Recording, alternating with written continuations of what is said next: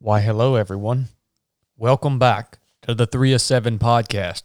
And if you don't know it yet, this is part 2 of Adventure on the Altamaha River. I think we're picking up here at day 5, and this is going to take you guys all the way through our experience to the very end of this mission. And even still to this day, I must say that this was a life-changing mission for me personally. There's so much to reflect on. I was just going through some videos from when we were out there on the river and some videos there when we were finishing, and the magnificence and the beauty. Although it fades in my mind, I'm glad I still have those videos and photos to look back on and realize what we actually did and accomplished. And I thank you guys for allowing us to share it with you. I hope that it inspires you to go out and do a mission of your own, either with a team or as an individual. And if there's something on your list that you've been wanting to do for years and years and years, make time for it, man. Go out and execute on that mission, because time will eventually run out. So that's one of the main things I got from doing the Altamaha, main lessons that I learned. So, this is a fun episode. I hope you guys enjoy it. If you got anything out of it, share the episode and let people know what happened out there, because there are some funny stories and some great lessons learned. So here it is, part 2 of Adventure on the Altamaha River. And yes, we are running this mission next year for a team, for our basic course graduates, 10 people. It is going to be the most epic thing on earth. And it's quite a ways away, but I'm so excited about it, I can't hardly stand it. Love you guys. Talk to you soon. Here it is. Enjoy. Day 5. 18.38 total miles on day 5. That was the first time we ever did anything together. 10 October. Freaking liar. Slept in until 8:30. No drama in camp. No drama in camp last night, surprisingly, other than one alarm by Brett in the middle of the night about some boat lingering near our kayaks. I assume it was one of the many rednecks checking limb lines for catfish. Out of the woods camp and on the river at 10 o'clock. This section of the Altamaha is wide with ever-changing flow rates. Still dense woods on both banks with very little suitable camping areas. Human presence is very sparse, and there were no residential houses anywhere along today's paddle. Many more islands and larger inlets and splits are present for the first time. I have a feeling this will become the normal as we approach the coast. Average number of bait fish are present, along with some sort of diving duck and one small falcon. Squirrels, woodpeckers, and owls are prevalent, although less owls tonight than other locations. Zero luck fishing. The morning paddle was proving to be uneventful until Chili was hung in a blowdown and capsized his boat once again. I had just finished commenting on his inability to stay out of the obstacles on the riverbank when he flipped upside down and disappeared. When he finally surfaced, he was gasping for air. Later, we found out that a underwater log had hit him in his stomach and took his wind. I paddled up next to him as he was pinned himself between a fallen tree and his kayak, encouraging him to stay calm and not lose his paddle. He finally got his boat back right side up, only to realize he had lost both his fishing poles and his favorite hat. Stopped for lunch on a fair-sized sandbar that was obviously regularly used by other river rats, the evidence being a legit toilet with fresh, clean toilet paper about 25 meters into the woods. From lunch, we moved along, encountering a few other humans and an ever-widening and slower-moving river. Miles did not come easy, and at one point, Brett commented, "I feel like I'm paddling uphill." The water has recovered to its normal shade of murky, although the smell of the paper mill still lingers in the water itself. We came across a suitable sandbar for the first time at 16.5 miles, but decided to press on in faith that there would be an available sandbar nearer to our daily mileage goal, 20 miles per day. Given the fact that the river had seemed to return to its normal size instead of the swollen state we encountered on day 4, we were correct, and we have set up on a stellar sandbar at 18.38 miles with scattered trees and a wide view of the Altamaha. Camp and dinner setup was as usual, other than a bath in the river for me and Brett that proved to be very refreshing, and proved also that the paper mill smell was indeed coming from the water itself and not from the air. Plenty of evidence of other campers existed in the form of more scattered trash that spanned the sandbar, along with an existing fire pit that seems to have been used as a trash receptacle from former campers. In spite of the trash of this place, it is unbelievably beautiful, and it could not be bought or enjoyed as well by anyone else but us. We have endured much to get here. The night sky is immaculate, and the mosquitoes are thick as ever. No rain today. 1 or 2 miles north of the Altamaha River Park, or whatever it's called. The Altamaha requires a sacrifice from all those who paddle her waters from start to finish. It's time for some rest. Highlights of the day: Chili's folly, capsizing his boat. Lunch on a sandbar with a toilet. Anticipation of coastal environments ahead. A bath in the river. Large exposed networks of roots on the riverbank. The shady side of river. The top of my feet are sunburned badly. I think y'all remember that day? Yeah, I think some of the things that I hadn't saw you or you hadn't read yet was of all the big hornet's nests that we saw. Oh yeah, man. And then some of the beaches, like as we got closer to the coast, there was more and more areas of the beaches where you could tell people would camp over the weekend, probably bring their boats. I mean, they would have like little fish stations where they clean their fish.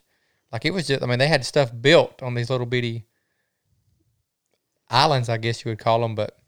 Yeah, because we were nearing coastal waters. We didn't know it, but the water had turned brackish. Yeah. So it was brackish before we even. Yeah, and they were able to bring the center console fishing boat from the coast up the river to that point where we had got to. So yeah, much more traffic in that area.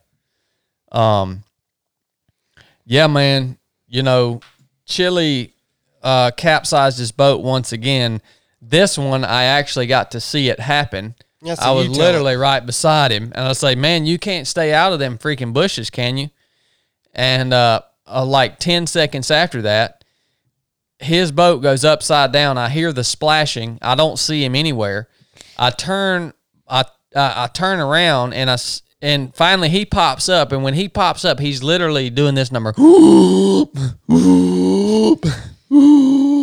trying to just gasp for air. And I'm like, this dude's about to freaking drown, man. He's got a lung full of water or something. So I start yelling at him. I'm like, Chili, stay calm.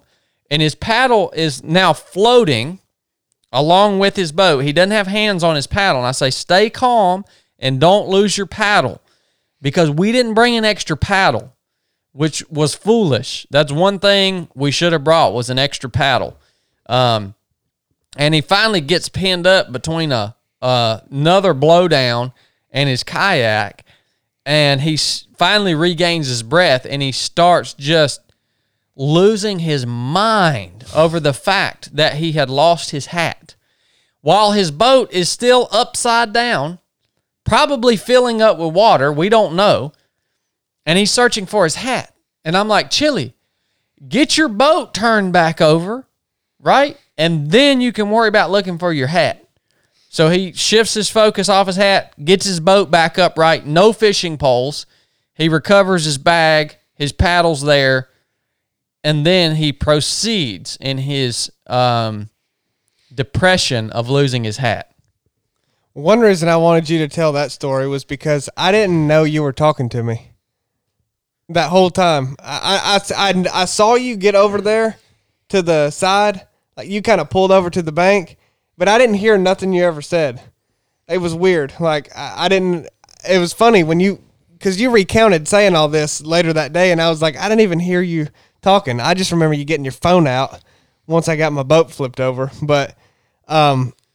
No, I was just trying to get all my crap. I was all consumed with trying to find my hat, and I couldn't find it.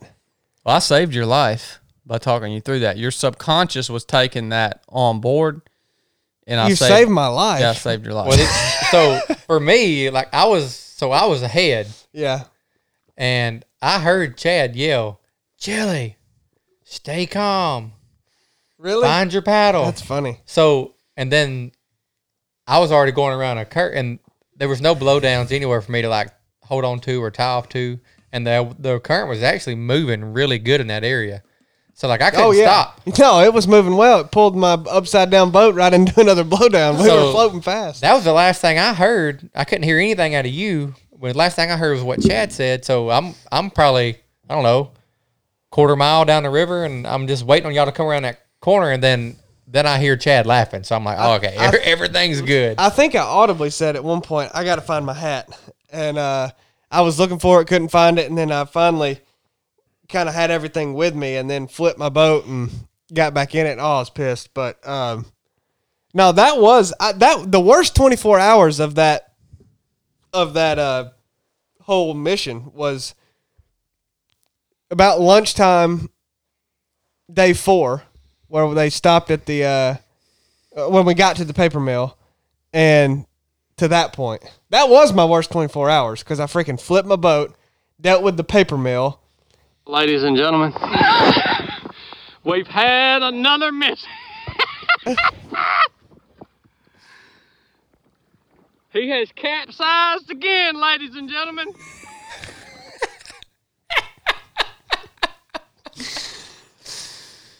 Does that bring back memories of Well, that I hat? actually got to see this one. Here he is. I don't know what happened. He looks exactly. he looks like a dead rat or a drowning rat clinging to his boat here. Capsized. All right, I'll stop. I just had to go back and review that footage. Yeah, Well, that was a bad spot to flip, man. I was. Oh yeah, well it was. I mean, it wasn't where you. The first time was much better because you could touch. This time I fell off when I was trying to pee, and yeah, it was pretty deep. I mean, it was probably 10 foot of water. I was concerned. Y'all were over there for a while. I guess you was collecting all your gear, but Yeah. So then after that, Chad, that's when he had his gear, his bag, at the front of the boat, wide open. Chad's like, Chili, if I were you, I would close that bag. So it's okay to have wet gear. You just don't want to lose your gear. No, I wasn't gonna flip it again. Yeah, then I was letting it air out. At that point, he was bound and determined. How many times did he say, hey, we need to make sure we pull over so I can dry my gear out again? Oh, yeah, that's all he was concerned about. The rest of the day was getting his gear. And I think dry. he was ahead of us for the rest of that time because he was ready to go. Yeah. The whole. Never mind. Yeah. Chili don't like having wet gear. That's true. Lunch spot was awesome. Was that the first poo you took? Yeah. This joker Brett had been holding his poo for 5 days. I mean, it wasn't intentional. He's got 5 days worth of poo backed up in him. Golly. And he finally gets to this toilet. And it wasn't even a good one. It was decent. But it wasn't, it ain't nothing to brag about. I can't go 5 days.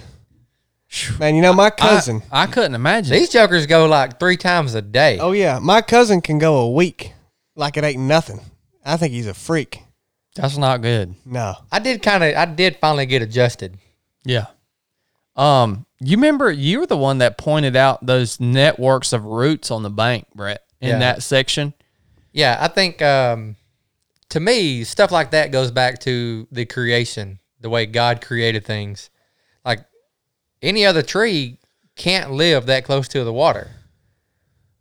these trees, it's almost like the roots all, there'd be 10 trees in a row, and it's like all the roots are tied together. They're holding each other in there. Like, they're just distinctly put there for that reason. Like, those trees probably couldn't make it in other places, but they can make it right there. So, Yeah. to me, it goes back just to the creation and how God created everything to work. So you see things like that, and it reminds you, when we're sitting there looking at the stars, and it's so brilliant to look at it. It takes you back to creation. And I think every time we sit around and look at those stars, we always ended up going back to something about God or something like that, or, creativity, just how he did everything, It's pretty amazing. That was when I started looking at those roots after you pointed it out. I was thinking, you don't usually get to see what's going on under the ground in the forest, but in this place it was eroded. The bank was eroded, so you got to see how the trees are not underground. They're not individual trees. It's an entire network, and they're all interwoven. Right. Yep. And it was just wild looking, man. And that was regular tree roots that would have usually been underground. The whole the whole stretch of the river has cypress. Those are along cypress the trees, banks. right? Well, the cypress roots are the they may have been cypress trees, just the underground roots, but you can see the cypress roots, they call them cypress knees, above the water, all along the riverbank. Some of them are massive, man. 6 to 8 foot. We saw some of those. Yeah, massive.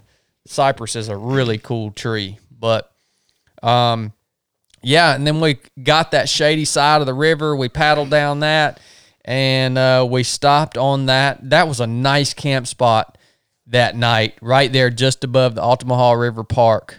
Another magnificent night sky, plenty of room out there. We got our gear dried out good. And we pulled in there a little early, too, so we had time to get set up. We actually had to hang out for a while and let that sun drop before we even started cooking dinner right there. Right. So that was a beautiful spot, man. And, we knew we were getting close.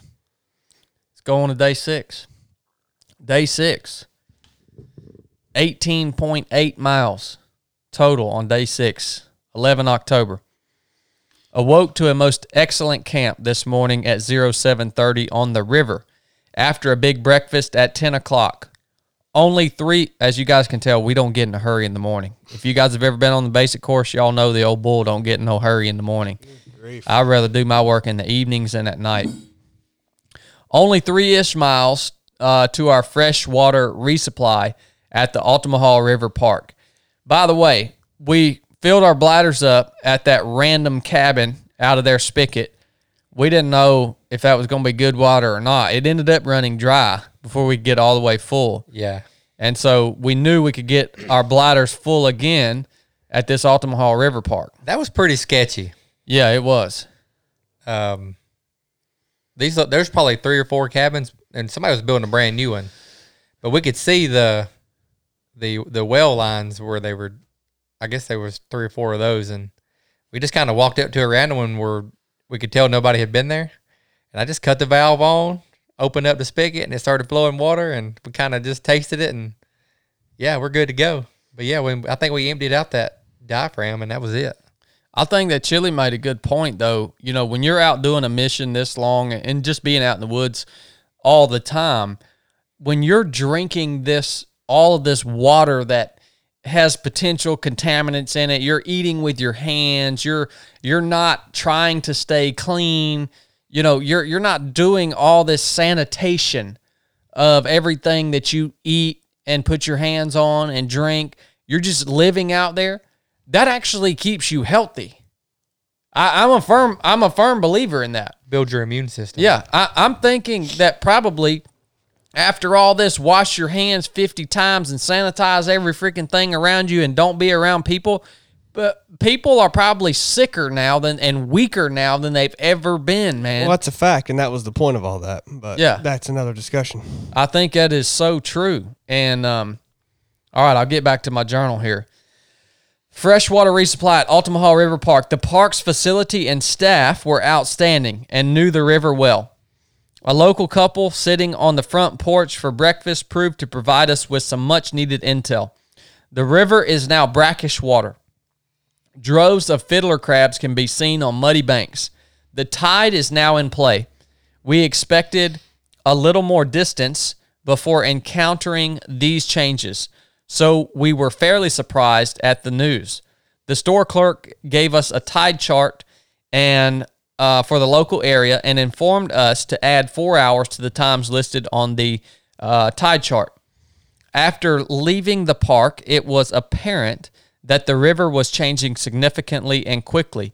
Large swaths of reeds and grass began to become prevalent on the banks in place of willow trees that we were used to seeing. Opposite of the marsh grass were cypress swamps with no dry ground available anywhere. We passed a large alligator and saw one bald eagle before we found ourselves unable to paddle against an incoming tide at 10 miles. We moored our kayaks to a stump on the bank of a cypress tree and ate lunch together on the boats. After 2 hours, the tide was slack, and we took back to the river. Many large intersections and splits. What the heck? Where did I just stop reading from? Oh, many large intersections and splits into the river are present now. Butler Creek, South Branch, Altamahaw, navigation is a new aspect. We are prepared with GPS and electronic maps, easy day. The outgoing tide makes for easier paddling to I-95 crossing. By this point, the Altamahaw has quadrupled in size, and the wind is blowing northeast into our faces. Even with the tide, miles don't come easy. The wind brings choppy water, breaking over the bow of our heavy boats. As we near the end of the outgoing tide, we realize our inability to reach a suitable camp before the tide changes. So we begin to search for anything that will suffice for a campsite for the night. Brett found a small dike separating the river from a large wetland marsh, and we pulled our kayaks into a 2-foot mud beach and clambered up the dike.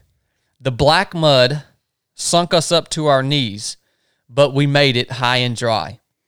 There are more mosquitoes and blood-sucking gnats in this particular location than anywhere else I have been on Earth.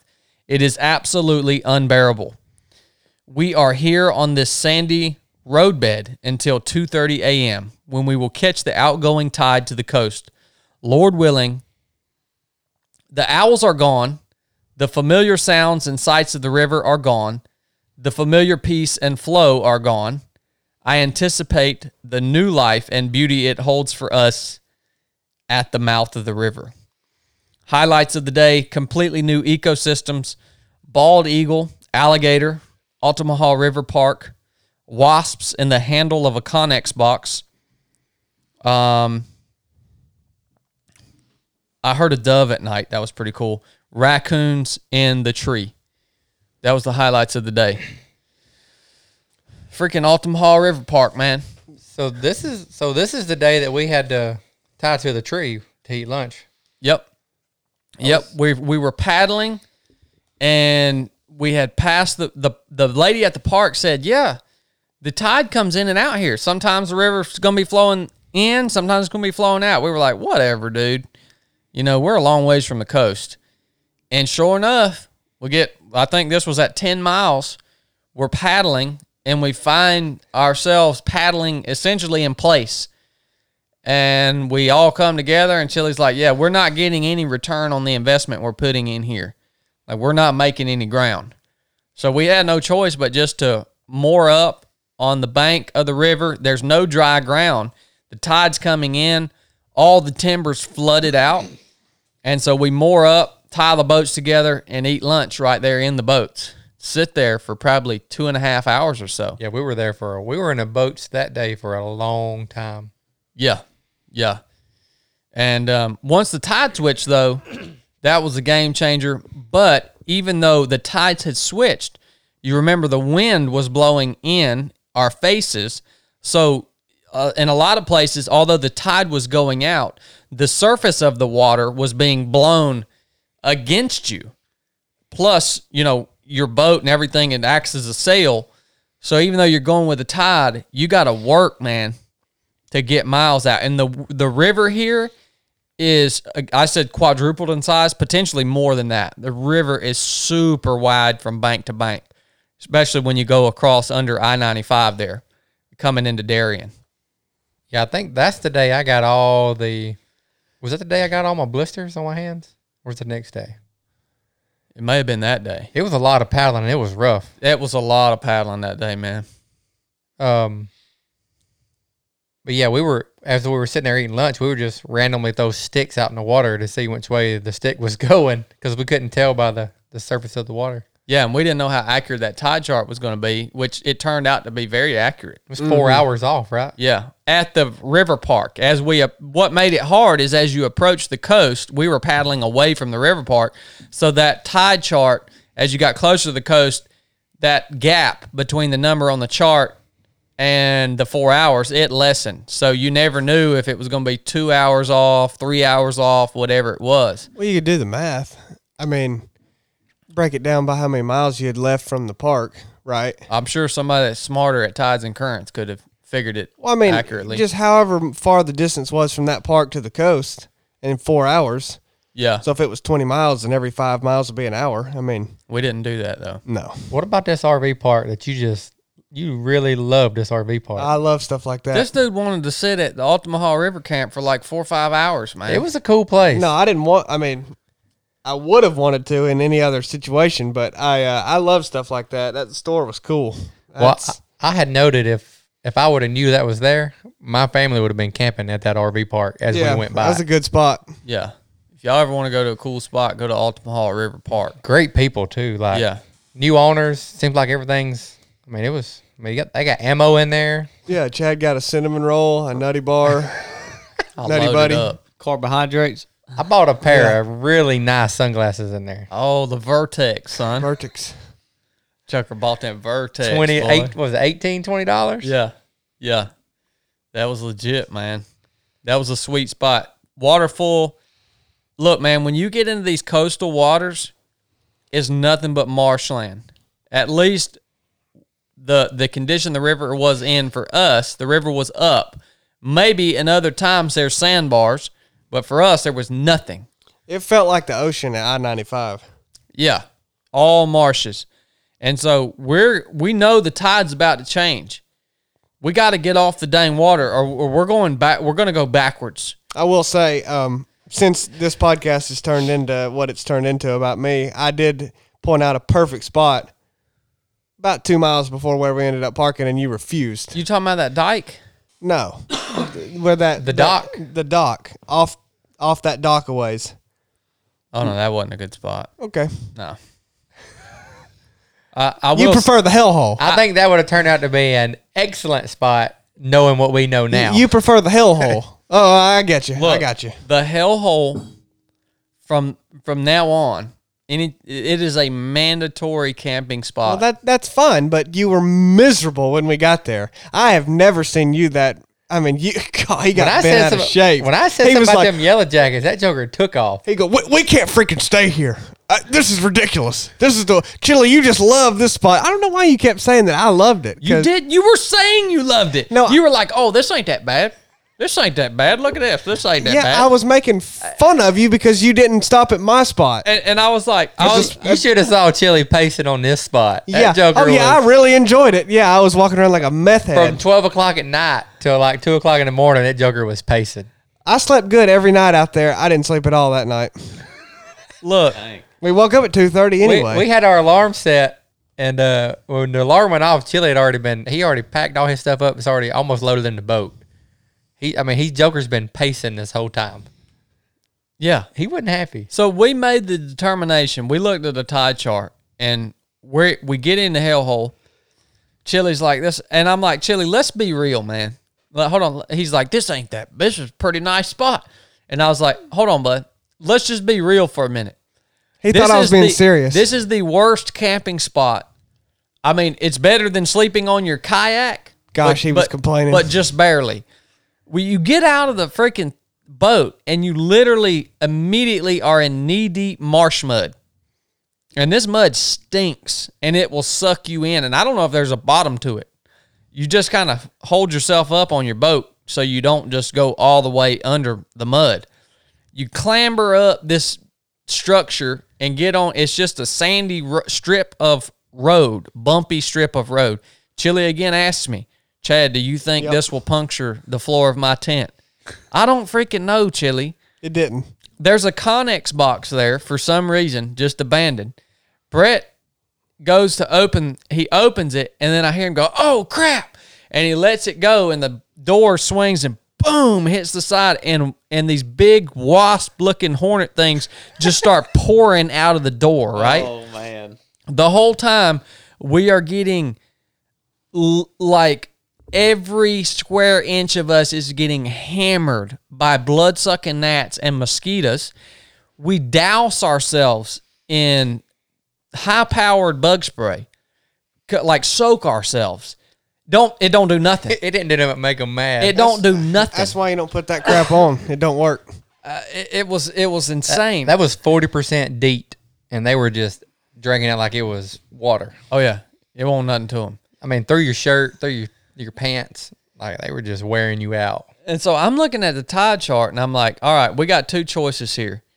We can either stay here in the hellhole until 2 p.m., or we can get up at 2:30 a.m. and catch the outgoing tide. Two bad choices to pick from. Sit in the hellhole until 2 p.m. the next day, or get up at 2:30 a.m. and get to paddle. Well, it was cool to paddle at night. I'd been wanting to do that. That was a pretty easy decision for me. When Chad said, let's leave at 2 in the morning, I'm like, I'm game. Chili's like, yeah, let's get this. Nobody argued with it. So the thought of being there the thought of waking up there that next morning, eating breakfast, staying there till 2 o'clock in that the tent afternoon was just not happening. No. I think we made the right decision, which will lead us into day 7. By the way, if you come on the trip next year, you'll get to spend a night in the hellhole. Just stand by, son. It will make you as mentally tough as Chili. Spend one night in the hellhole, you can go ahead and say you're good to go, man. Well, most people think I'm pretty mentally weak, so. Day 7. Distance, 10-ish miles to Wolf Island. 5-ish miles to Sapelo Island. That's a big-ish. That's a big-ish. 2:30 wake up. In the campsite we now deem the hellhole. Our only choice is to get in the boats and paddle the outgoing tide to the Atlantic, or sit in the hellhole until the next tide cycle at 1400. We ain't staying in this hellhole. Our first and only night paddle was commenced. This section of river is extremely wide with navigation in place, so we hugged the left bank of the marsh grass as the guide. The river at night is more alive than ever. Creeping things were out in full display with hundreds of glowing eyes tucked into the marsh grass.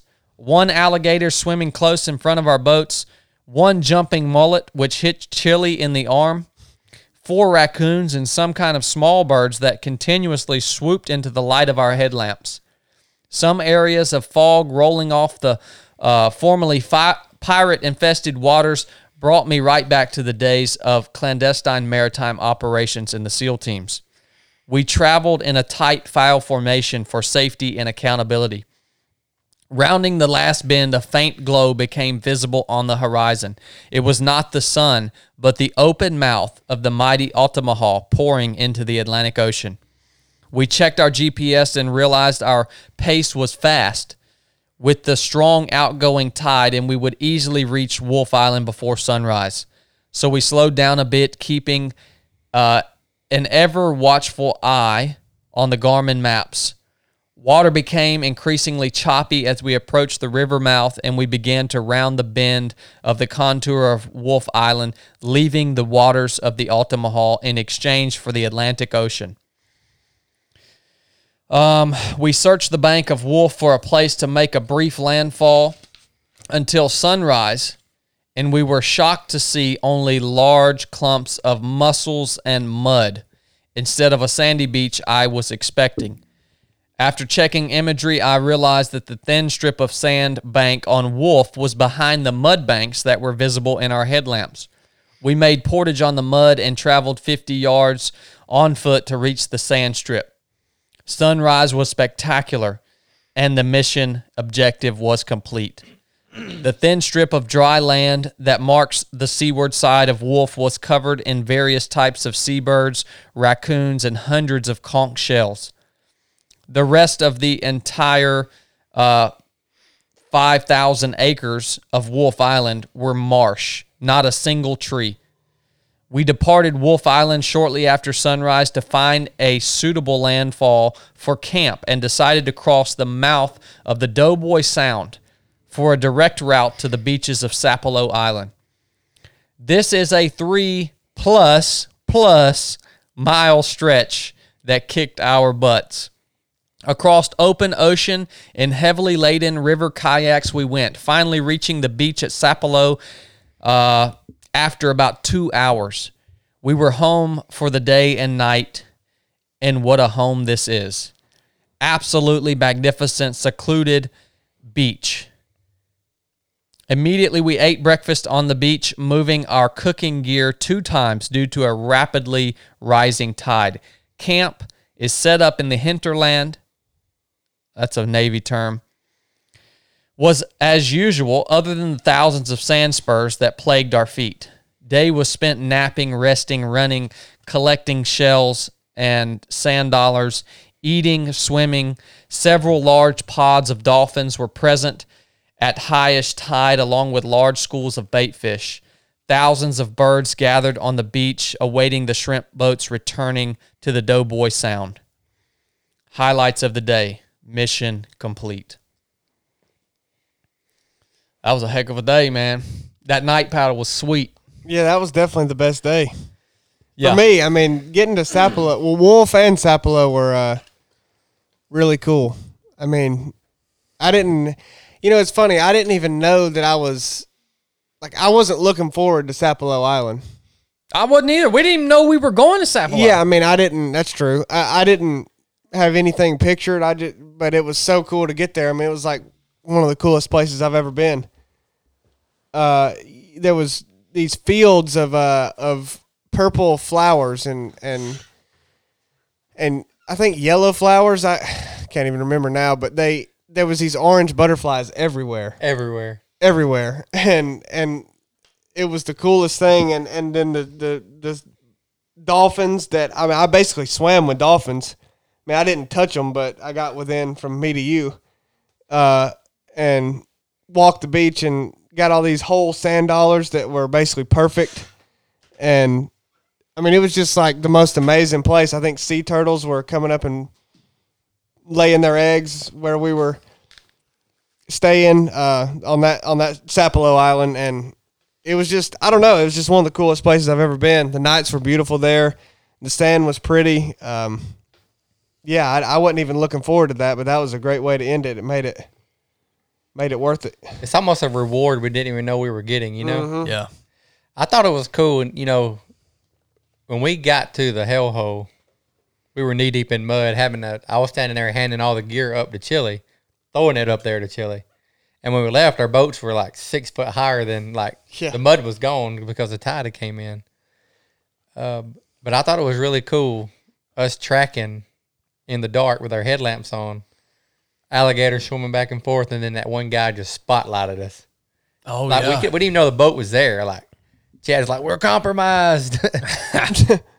But it was, to me, coming up to Wolf Island, not really knowing what it was going to look like in my head, because I didn't do any kind of research on it or anything, but at some spots you could see the sand, but then some spots, like out of nowhere, you just hit some barnacles or whatever, some kind of whatever. Big mussels, clumps of mussels, yeah. I mean, it was like hitting a dang block of sheetrock. Those things or are razor concrete. sharp too, man. Yeah. And we saw that on our boats. Once we put them back on the trailer, we could see where we hit some of those. But getting off the boat and then dropping down in that mud, like calf deep on Wolf Island, and then finally getting up to the sand and watching the sun rise the best we could. It was a little cloudy. Everything just kind of, all the emotion of everything that just happened, like it all it starts rolling in, you know. It was pretty breathtaking for me. I mean, especially not knowing what we were about to do from Wolf Island to Sapelo, Yeah. because that was dreadful at the best. Yeah. But Well, yeah, I mean, it's always interesting to me when we go out and do these.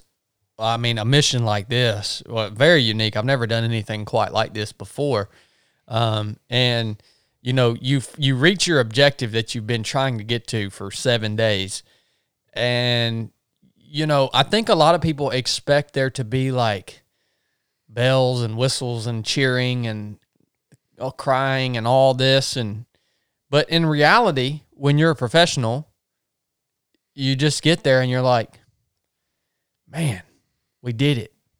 Like we weren't bawling, crying. We weren't, there was no one there to greet us. It was just a empty place. And we're like, man, we did it. Whatever happens from here on out, we did it. bonus. Yeah. And Well, not to relate everything back to ultra running, but it's kind of cool. That's one reason I like about ultra running is most of the time you win a race that's a long, you know, it took all day, maybe multiple days, and all this energy, and you're just freaking stripped down to nothing, you know, and then you get to the finish, and most of the time there's nobody there. yeah, Or maybe a handful of people there. I shouldn't say nobody. You know, I mean, there's a guy named David Riddle. He's a really good ultra runner, and one time he set a course record at a 100-mile race, and the race directors weren't even there. He got there so fast they didn't even have the finish line up. I mean, he literally finished to nobody. He followed the course markings and just there was nothing there. I mean, that's crazy to me, and it but I like that. I mean, that's beautiful at the same time. I think it is too. Yeah. Like, you know, it's just like crazy in a way that, you know, I don't think people can understand why you'd like to do something like that or why you wouldn't want the fanfare. But same thing, it reminded me of this, you saying that reminded me, yeah, like you don't get there to some applause or some group of people, you know, congratulating you. It's just, you did it. Just a bunch of birds and raccoons that are there all the time anyways. Yeah, there's something way more pure about that. Like I don't think nothing was cause for celebration. You know what I mean? Yeah. Like what was there to celebrate? We made it. Yeah. But what's there to celebrate? I mean, that's what if that's what you do, Yeah. there's nothing really to celebrate. Exactly. You enjoy it, You enjoy it. Yeah. but you don't really celebrate. What do you? I thought that was pretty cool how when we rounded that last bend, how the mouth of the river was lit up. I didn't expect that. It was Almost like a beacon, you know. It was wild, man. I didn't know what it was. I said, Chili, what is that? It He was said, a beacon. He said, I think that's where the ocean is. He said, I think that's the mouth where the river comes to the ocean, and that's where it opens up. And I'm like, man, that's a long ways if that's what that is. Yeah. Sure enough, I guess it was a beacon. You remember how poorly his nighttime paddling skills were, Brett? How he would just kind of drift away and like he would want to paddle towards some buoy that was in the opposite direction of what we wanted to go. You commented on how I was paddling strong at night. I asked Brett. It was, in my mind, I'm sitting here thinking I'm about to witness another father-son speech here. Soon as Chili gets, Chad turned around. Chili, get in line. That is true. He said we paddled in formation. Yeah, well, not the whole time, but Yeah. Chili's just doing his own thing, and you know, Chad, Chili, get in line. Well, he already can't see, so you put the night on true. him and ask him to do something. Okay. So we watched the sunrise. We realized there ain't no camping on Wolf Island. There's not even any there ain't hiding. a tree. you wouldn't want to. There ain't. Yeah, you would not want to stay there. So I start looking at imagery, and we can see way across the Doughboy Sound. We can see a lighthouse on Sapelo, and we can also see a stretch of beach. And we know that's a big beach if we can see it from where we are. but we don't know what's over there. I mean, I don't know what's on Sapelo Island. So we say, okay, well, we're just going to beeline for the point of Sapelo Island. And then we pick a little cut in the trees where the trees go from short to tall. And we're like, okay, let's aim for that. I didn't even start my watch, man. I just knew the mission for me was over. At that point, we hit the objective, and this was just part of the process to get into a place where we could lay up, get some rest, and wait for extract. It ended up becoming more than that, but we set off from Wolf Island across the mouth of Doughboy Sound in the Atlantic, and we get to a spot, man, where there's some underwater shoals or something affecting the current and the surf. The waves are generally affected if it's not a lot of wind and stuff. The waves are affected by what's underneath. So something was going on in there, and man, it got pretty nasty. And there was a point where you just felt like you were just paddling and paddling and paddling, and this thing was not getting any closer. I was real concerned with the old sea ghost about that time right there. I thought the old sea ghost was going to take a spill. Yeah. There's like these little rogue waves that just hit you out of nowhere. You wouldn't even see them coming. Like, it wasn't like giant waves, but you got so much weight on those kayaks. Yeah. They start getting tippy. And man, it got real. I stopped for 1 minute to eat me a fruit roll up to get a little bit of sugar in me. And man, I feel like I drifted 30 yards and I never caught back up with you. Yeah. And then I turned around and Chili's way back there. Yeah.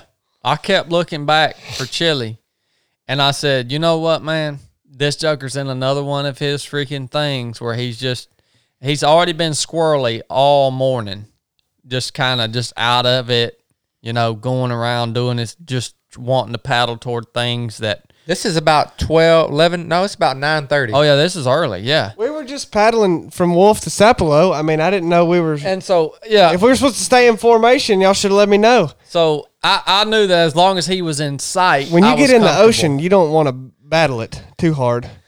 It was rough. If you just paddle hard, you just battling it. So I just took it nice and easy. Yeah, I got there, probably 10 minutes after y'all or something. Yeah. So we made landfall there on Sapelo, breakfast on the beach, immediately laid up, got camp set up, and the old bull took a nap. Old bull took a nap, got up, did a run. We had all day. We got there at like 9:30, so we had all day. The night there was, Sapelo Island, I won't hit it anymore, but like Chili said, it was one of the most magnificent places that you could go and stay. You can only get there by boat or plane. No road access. There is some infrastructure on the island, but gosh, it was so cool. Woke up the next morning and we played music for the first time the next morning because we knew extract was coming. Mission was, we were where we were, extract location, and we took a wrap off, played us a little Willie, some old deep cuts, and see when I'm focused in on getting a job done, I ain't listening to music, man. But that was just a really cool, chill morning. What about the foreshadowing of you talking about the extract? And you're like, that boat's been sitting a while. There may be some issues with that. And you know how them old boat motors are? Boat motors are the biggest pieces of junk, unreliable as crap. And sure enough, they had issues with the boat that morning. Dang. Yeah. And David Miller will get he will get that thing up and running. I knew he would. I just thought they might be a little late, right? But when David Miller is determined to do something, he's going to do it. David Miller's my father-in-law. We had arranged extract from via motorboat, center console boat. They were setting off from Emmy's house, coming to get us on Sapelo. It's about an hour boat ride, and they showed up, man. We loaded up, went back to Emmy's, and that was actual mission complete. From the time we got on the boat, it was like, oh, man, we just got jolted back into the actual world, right? And you know, it's been tough for me, dude. This last week, I have about slapped down, dude. I'm just starting to snap back out of it. But, you know, it is what it is. I usually go through that kind of stage when I have to re-enter back into society. But, man, we got snapped back into it like in a real quick and jolting way. Just going from this beautiful, secluded beach, boom, right into having to conversate and make decisions and load boats and houses and all this stuff, right? Forget how to talk. I'm telling you, man, it reminded me of like... He did a lot of talking on the boat, Chili. You remember that? It reminded me of Jeremiah Johnson. Well, I had to, man. Like, it reminded me of Jeremiah Johnson when he's built his cabin down there on the river with his squaw and his little adopted kid, and these pioneer people come in and they're looking for people that are stranded, and they say, Jeremiah, can you help us? And he just smiles at them. And they're like, what's wrong with you, man? And he's like, it's been a long time since I've had so much of the English language spoken at me. And that's how I felt, like, yeah. And so I think I'm getting back out of it now, but good gosh, last week was rough for me. I don't know how you guys do it. You guys just jump right back into it full force, man. So as we're waiting on the extract, Chili's out here swimming with dolphins. Every time we see dolphins, Chili, we're like, oh, look at those dolphins. We look away, and Chili's just easing out into the water. I'm trying to get on to them. And he'll just swim out there to them. And instead of just paddling his kite, we had decided we weren't going to paddle any that day until we were like, yeah, that's not a good choice. Let's just get in our boat and paddle around the point to where our extract's coming to, right? But Chili is so hard-headed. After we had made a decision that we weren't going to paddle, instead of just saying, oh, you know what, that was a poor decision, let's actually paddle around to the extract point, he drug his boat from where we had camped at all the way around the point of the island, drug his boat, and swam it around to there. So me and Brett were sitting at extract fishing for 30 minutes before he ever even got over there. That's just the way he is, man. I was again concerned because, like, at one spot, because you're right there on where you're getting close to the channel, Doughboy Sound, yeah. Yeah, and you don't know what those little rip currents are going to do. And for probably 20, at least 15 minutes, his boat was in the same spot. He was just sitting there. Oh, yeah. I spent about 20 minutes in the same spot. And I told Chad, I said, is he okay? Chad's like, he'll figure it out. I ain't worried about it no more. This trip was really rough on Chili. I mean, it was really, really rough on him. It stretched him bad, man. I think he was out of his element. Yeah, he was way out of his element. It really put a hurting on him. I don't think he learned anything, which is unfortunate, because he's going to have to actually blow up again. I think he'll have to blow up another time or two before he actually starts learning things. That's fine. But it may surprise you how many times I blow up again. No, you'll get it. You'll get it. Well, see, the reason that they're talking like this to any podcast listener out there is because they're trying to get me to talk, because I've pretty much decided I'm done talking. But I'm not going to argue with them. So that's... Ain't got no bottom end. You usually respond well to old Pops' counseling. Do I? Yeah. Look, we've been podcasting for almost 3 hours. Chili's bottom end has run slam out. I'm about done talking, so... they can say whatever they want about me. That's why they started the insults, because they know I'm not gonna. They're trying to get me to talk, but I'm about over it. This is going to be a two-parter. I don't know that anyone listened to 3 hours of this. Oh, you'd be surprised. Well, guys, I guess we'll end it on that note. That's the after actions report of the mission. I hope we're able to share this with 10 of you guys next year. I really do. It's that special to me that I definitely want this to be something that we can share with you guys. So just stand by. We'll put out the information on that later on. And y'all got anything else? Well, did you talk about why this was special to you? I did. Okay. I did the You other did day. that Yeah. the other day. Okay. Talking about Emmy. Yeah. I got you. Well, then, yeah. That's, What was your initial impression of Emmy? Oh, yeah. I think we'd be friends if we got to spend some time together. I definitely do. I mean, I don't know that she would like me, but I like her. So I think we could probably make friends. I like Emmy a lot. She sounds like just from Because the you brief never time really, yeah. yeah, she's really cool. She, I would like to talk to her about a lot of different things and just see where, I don't know, just see how she thinks. She's very special. You got anything else, Brett? I'm good, brother. I Got anything, appreciate the Blake? invite. Oh, potted out. Y'all Potted jokers out, ain't got no son. bottom end, dude. Freaking turds. Not all of us inherited dads talking like you. Whatever. All right, guys. Well, my crew doesn't have any bottom end. I hope this was enough stories of detail for y'all to be entertained for a little while.